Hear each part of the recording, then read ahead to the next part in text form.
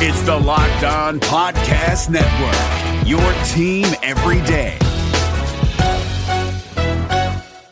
Support for this podcast comes from CDW and Dell Technologies.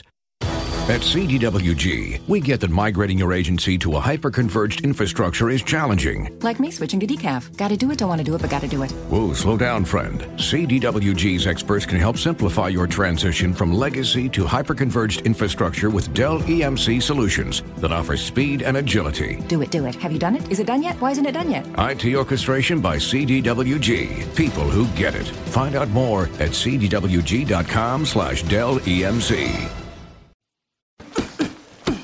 For my crazy day, my packed commute, all those unread emails in my inbox. But I'm getting stronger, faster, and pushing myself further every day. I don't care if I'm not like everyone else. This punching bag is the best way to end my day. Whew. Fearless is knowing yoga isn't your style. That's the power of the Blue Cross and Blue Shield Federal Employee Program. Learn more about our healthy benefits at fepblue.org/getmore. You are Locked On Bengals, your daily Cincinnati Bengals podcast, part of the Locked On Podcast Network, your team every day. Welcome into the Locked On Bengals podcast. I'm James Rapien. I appreciate you listening to this podcast each and every single day. It's Bengals, it's Steelers week. If you've missed any of our shows, well, I went one-on-one with Alex Erickson. Also, you heard from Pac-Man Jones. My question after the Bengals went on this 2-game winning streak and why A.J. Green shouldn't play this week. But before every Bengals game, Joe Goodberry joins us. You can follow him on Twitter at Joe Goodberry. And Joe, everybody's been talking about it, but Le'Veon Bell, to me, he's probably the best running back in the league, along with maybe a LaShawn McCoy or someone like that. What are your thoughts on the Pittsburgh Steelers running back Le'Veon Bell? I want to say he is the best running back still. I think he is still coming back from the knee injury last year. I don't think the long speed is back at this point. He's still making guys miss like crazy, especially in the passing game. He's so good as a receiver. His hands are so good. He makes people miss an open space just as good as anybody. If maybe LaShawn McCoy is the best, but if you're looking for the next guy, it's definitely Le'Veon Bell. You could say David Johnson might be the best running back in the league. You could say LaShawn McCoy. You could say it's Ezekiel Elliott. I think the way Bell has played for the last 3 years definitely has shown he's in that discussion. And when he's healthy, I think he definitely is that guy. He's just so dynamic, and he's so different than what he was coming out of college. I know some people liked him, some people didn't. He was a little overweight then. He didn't have the same type of speed. The Steelers really morphed him into the guy he is now, and full credit to him for putting in the work and for the Steelers organization to get a guy and develop him like that. And, you end up with a stud and a star. And I think they just said they plan on using the franchise tag on him if he makes it in the free agency this year without an extension in the offseason. So definitely shows you where they value him and how good he is. Yeah, I'm shocked because I remember when they took him out of Michigan State, I was like, really? Bell there? He's kind of a plodder. He's kind of slow. In his second season, he just exploded onto the scene, and he was this completely different back that I never could have predicted or guessed. Did you see that back when you watched his film coming out of college? If you check my Twitter, I laughed when they drafted him. I was like, oh, my God, yes, here's a chance for the Steelers to make a bad pick. And the Bengals because the Bengals just took Bernard, and I loved Bernard at the time. I did too. And I was like, yes, that's a win for the Bengals. They got the better running back. When both teams needed one, I'll take that. And then, obviously you can't predict when a guy completely transforms his body and becomes a completely different player. And that's what Le'Veon has done. Even despite the injuries, he's so much more athletic than he was at Michigan State. He just looks better completely up and down. And that's credit to the Steelers, too. So, yeah, I don't think anyone predicted him to be this type of player. If they did, they're lying because he never showed this ability because he was never in this type of shape at Michigan State. Bell didn't play the first time these two teams played back in week 2. Another guy who didn't play, Bengals linebacker Vontaze Burfict. Is this going to be can Burfict stop Bell or can Bell get by Burfict? Or are there other factors in play when it comes to the Steelers running game versus the Bengals run-stuffing defense? that's definitely a big factor. I wonder if Bell worries about Burfict at all. He was obviously the reason, or the guy who tackled him when he got hurt last year. I didn't think it was a malicious hit. I know some Steelers took some.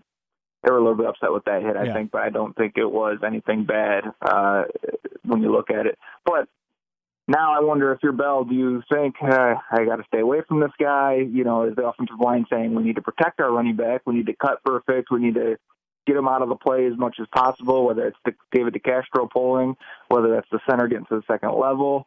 I think they're going to take their shots at Burfict. They always do, to be honest. When you watch the film, the Steelers do take their shots at him and try and get him out of the game as much as possible.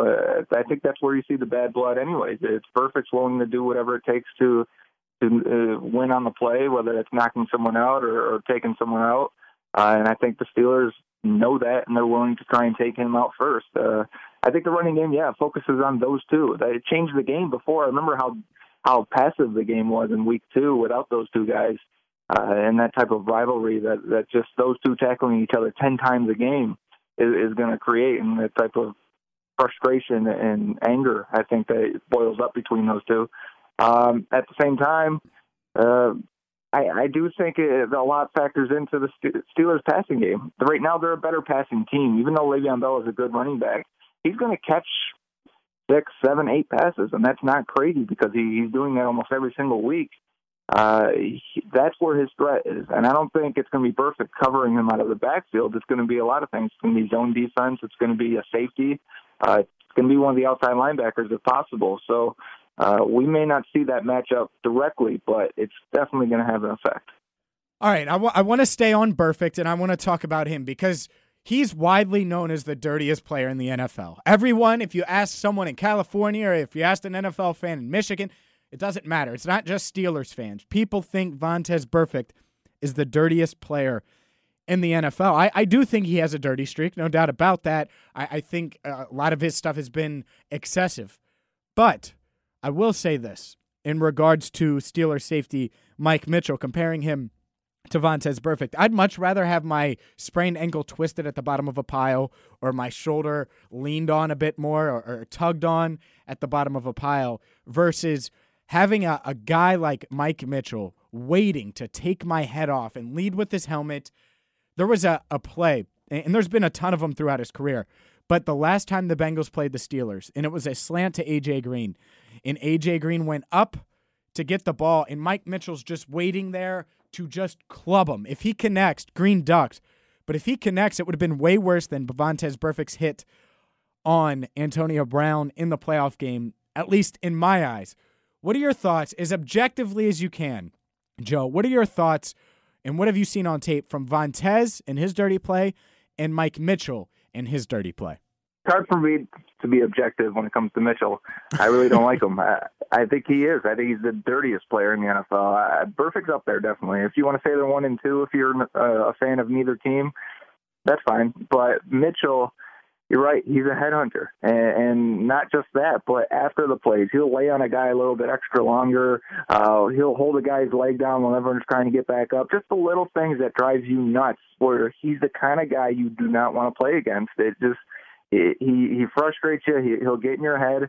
I remember he hit Marvin Jones, what was it, 2 or 3 years ago? Jones going over the middle on a post, and it looked like he completely went through Jones' midsection and tore him in half. And it was just completely unnecessary. And that's the penalty. People forget that. The name of the penalty is unnecessary roughness. Is it necessary for you to make that hit? Is it necessary for you to attack someone's head, attack someone, hit them the way you do with your shoulder or your head? Was it necessary? And so many times with Mitchell, you'll say, that wasn't necessary. He didn't have to do that. There's so many times where the ball is near him in his range, and he's not even looking at it. He's not going for the ball. He wants to crush somebody. And just like you said in that slant to A.J. Green, that ball could have been intercepted easily. He didn't care for it. He was no intention of him to intercept that pass. Now, as trying to be objective as you can when talking about Burfict, he does a lot of the same things.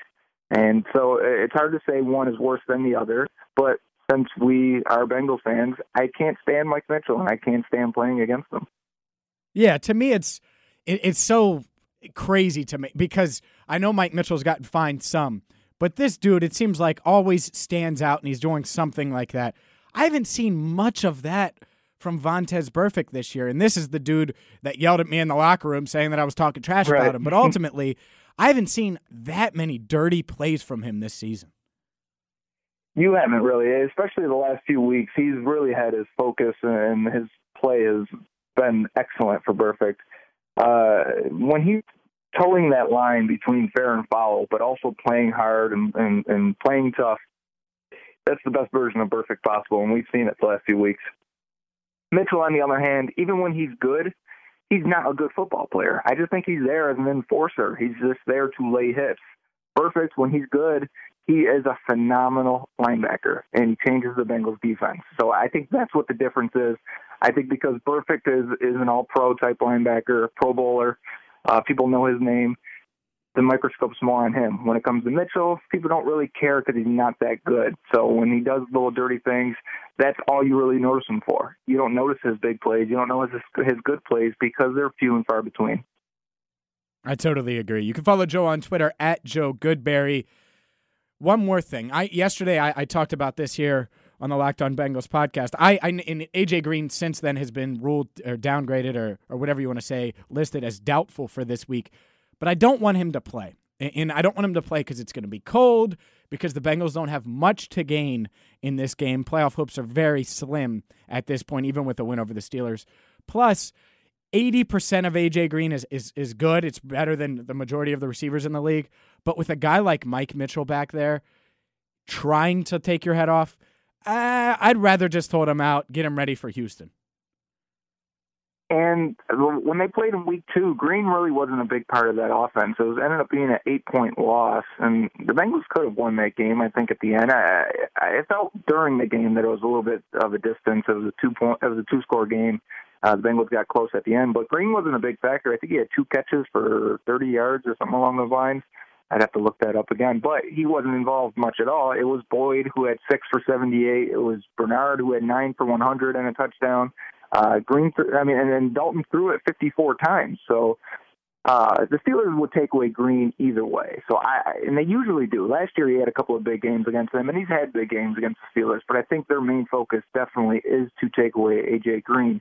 So if he's not there, I can see them just saying we're going to load up and try and defend the run. And you know what? I'm okay with that because the Bengals haven't been able to run the ball against the Steelers in forever. So if you want to load up and try and take away Jeremy Hill because he's probably going to get 20-plus touches again because that seems to be the trend in this offense without Bernard and Green, that's fine by me. If you say you want to take away Eifert, which the Steelers have been able to do that, I still like Eifert in the red zone anytime. I don't care who he's playing against. The guy that's going to move the chain still is going to be Tyler Boyd, and it may be Rex Burkhead filling in for Bernard in that same role. They weren't covering the flats last time. They weren't covering over the middle of the field as everyone went deep, and Bernard caught a lot of checkdowns and made a lot of yards after the catch. I could see that being Rex Burkhead and maybe a breakout game for him, but at the same time, just keeping this on A.J. Green, I don't think he should play right now. Don't play him until he's fully healthy, and if that's the last week, if that's the last 2 weeks, it seems like he's getting pretty close. I would like to see him one more time before the season's over. I think most people would. But if they lose this game, the season is probably over, as they say, for playoff hopes. But there's still 2 more games to play after this. I do think Green being out is almost a blessing in disguise because it's, one, forced the Bengals to play Tyler Boyd a lot and move him around and feed him the ball. And he's really come into his own. And when you're talking about a guy who next season the Bengals are going to want to win, like they want this to be a forgotten season, not a trend. And one way to do that is to establish a go-to number 2. And Tyler Boyd's certainly well on his way to building confidence heading into his second season in the NFL. And I think it was between the Cowboys and the Redskins game, those couple weeks there. We talked about Boyd and what the Bengals needed to do to really get a spark on offense, and they were struggling on third downs.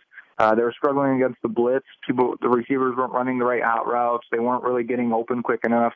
And I thought during that time span, you could see Boyd getting faster, his routes getting crisper, his adjustments getting cleaner and faster at the same time.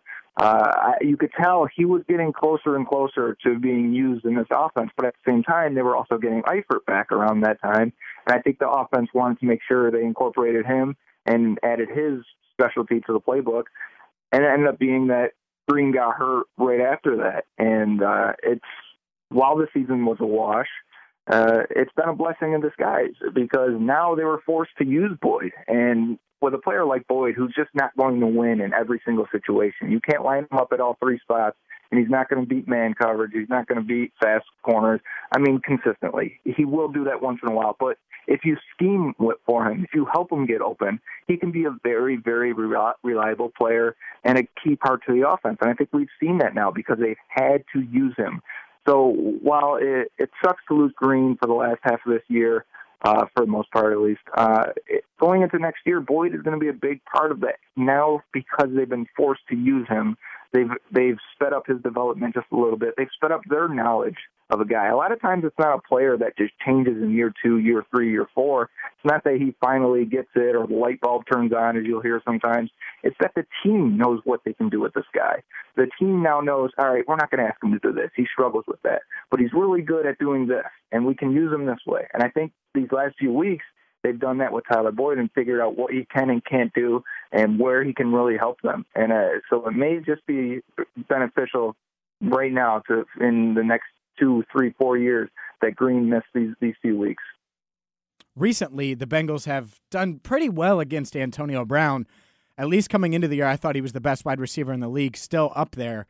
What do you think they've done, or what have you seen on film? Because we asked Adam Jones this, he wouldn't tell us naturally. But what have they done to kind of contain and not maybe stop and shut down Antonio Brown? But they've certainly held him in check the past few matchups. They've gone full on he's the best receiver in the league type coverage. Like, not just a corner, right? You'll see a linebacker come underneath for the in routes or for the out routes. You'll see a safety over top. They'll mix coverages where they'll put Pac-Man will back off the last second, and he'll play the deep coverage, and the safety will run underneath, and then the linebacker will take the inside. They really give him full attention. They really try hard. The Browns' best opportunity to get the ball has been when they've motioned him into the slot or moved him around. I would really look for that again. I think the Steelers are good at that. They're good at moving Brown around. And if you do that, you get him away from the Bengals designing coverages against him. If you keep him in motion, if you move him around, if you stack him up against other people, it's harder to scheme against that or game plan against it. But the Bengals have done a really good job of just focusing all their attention on him. But at the same time, it's gotten them beat by no-name tight ends and Sammy Coates going deep last game. So the Steelers have options. They don't have to go to Antonio Brown. As much as they'd like to use Brown and Bell for 20 targets a game, they can use their other guys and they can still beat you. Joe, before I get your prediction for Sunday's game, let's just, generally speaking, I think it's probably a long shot that the Bengals win. Obviously, the Steelers have more to play for. They're still in the hunt for a bye, believe it or not, and looking to clinch an AFC North Division championship. But what do you think the Bengals have to do, like one or two things on offense, one or two things on defense that they need to do if they're going to go out and beat the Steelers on Sunday? On defense, I'll say they have to create turnovers. They did last time. They intercepted Big Ben twice. It could have been a couple more, if I remember correctly.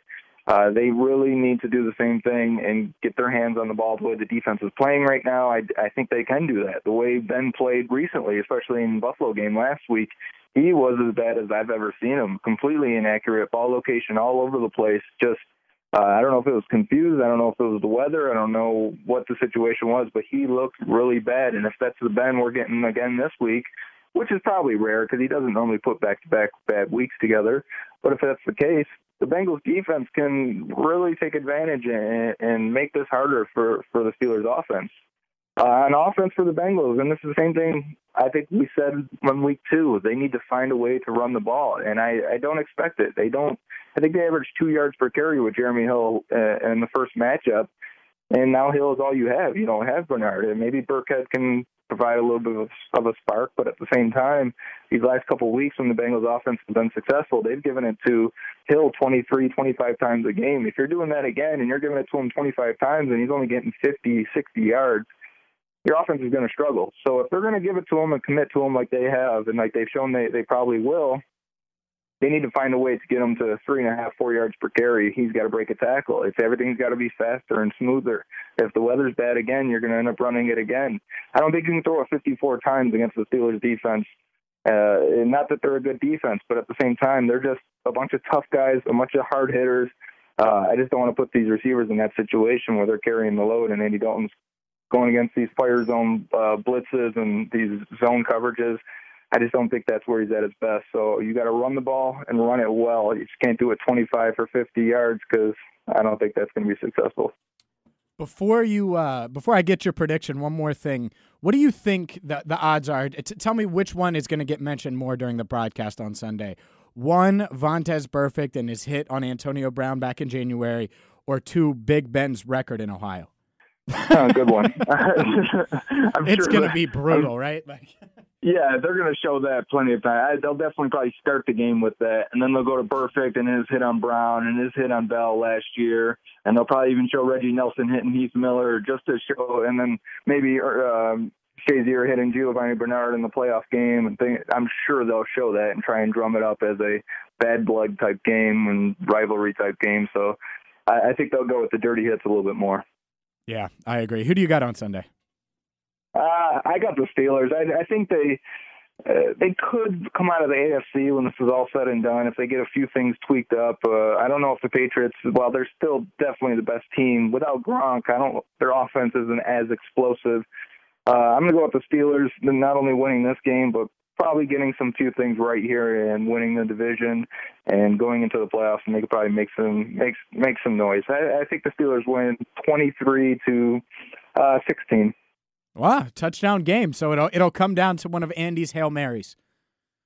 Yes. Some of them have been okay during his career, but then there's been others where I'm like, what is this? That one a few weeks ago, it's been hit or miss with the Hail Mary, huh? Yeah, no doubt. But it's a play Marvin Lewis likes before halftime, so clearly they practice I think he does like it. I think he's like, let's get to the midfield and we'll throw the Hail Mary. Yeah. Well, we'll see. I think that the false hope of the 5-7-1 record, the 2-game winning streak, is more about who they've played than how they've played.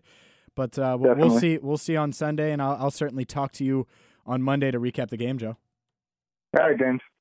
That's Joe Goodberry. Follow him on Twitter at Joe Goodberry. He'll join me on Monday in our weekly Bengals film review to discuss this game. Steelers, Bengals. Can the Bengals make it 3 in a row? We'll talk about who played well and who didn't on my blog. Plus, I'll have a recap here for you. It's the Locked On Bengals podcast. Audio Boom, iTunes, subscribe. Follow me on Twitter at James Rapien. I appreciate you guys listening. We're growing. I'm hoping we can get to 25,000 listens before the new year. How cool would that be? We started this mid-season. It's growing, and I appreciate every single one of you for listening, for subscribing and sharing. And please continue that, because we want to build it here on Locked On Bengals, and the way to do that is through you. Subscribe on iTunes, audioboom.com. Until next time, when we'll recap Bengals Steelers, I'm James Rapien. I'll come at you with some audio from the game. I'll be at Paul Brown Stadium to witness it. Until then, I'm James Rapien, and this is the Locked On Bengals podcast.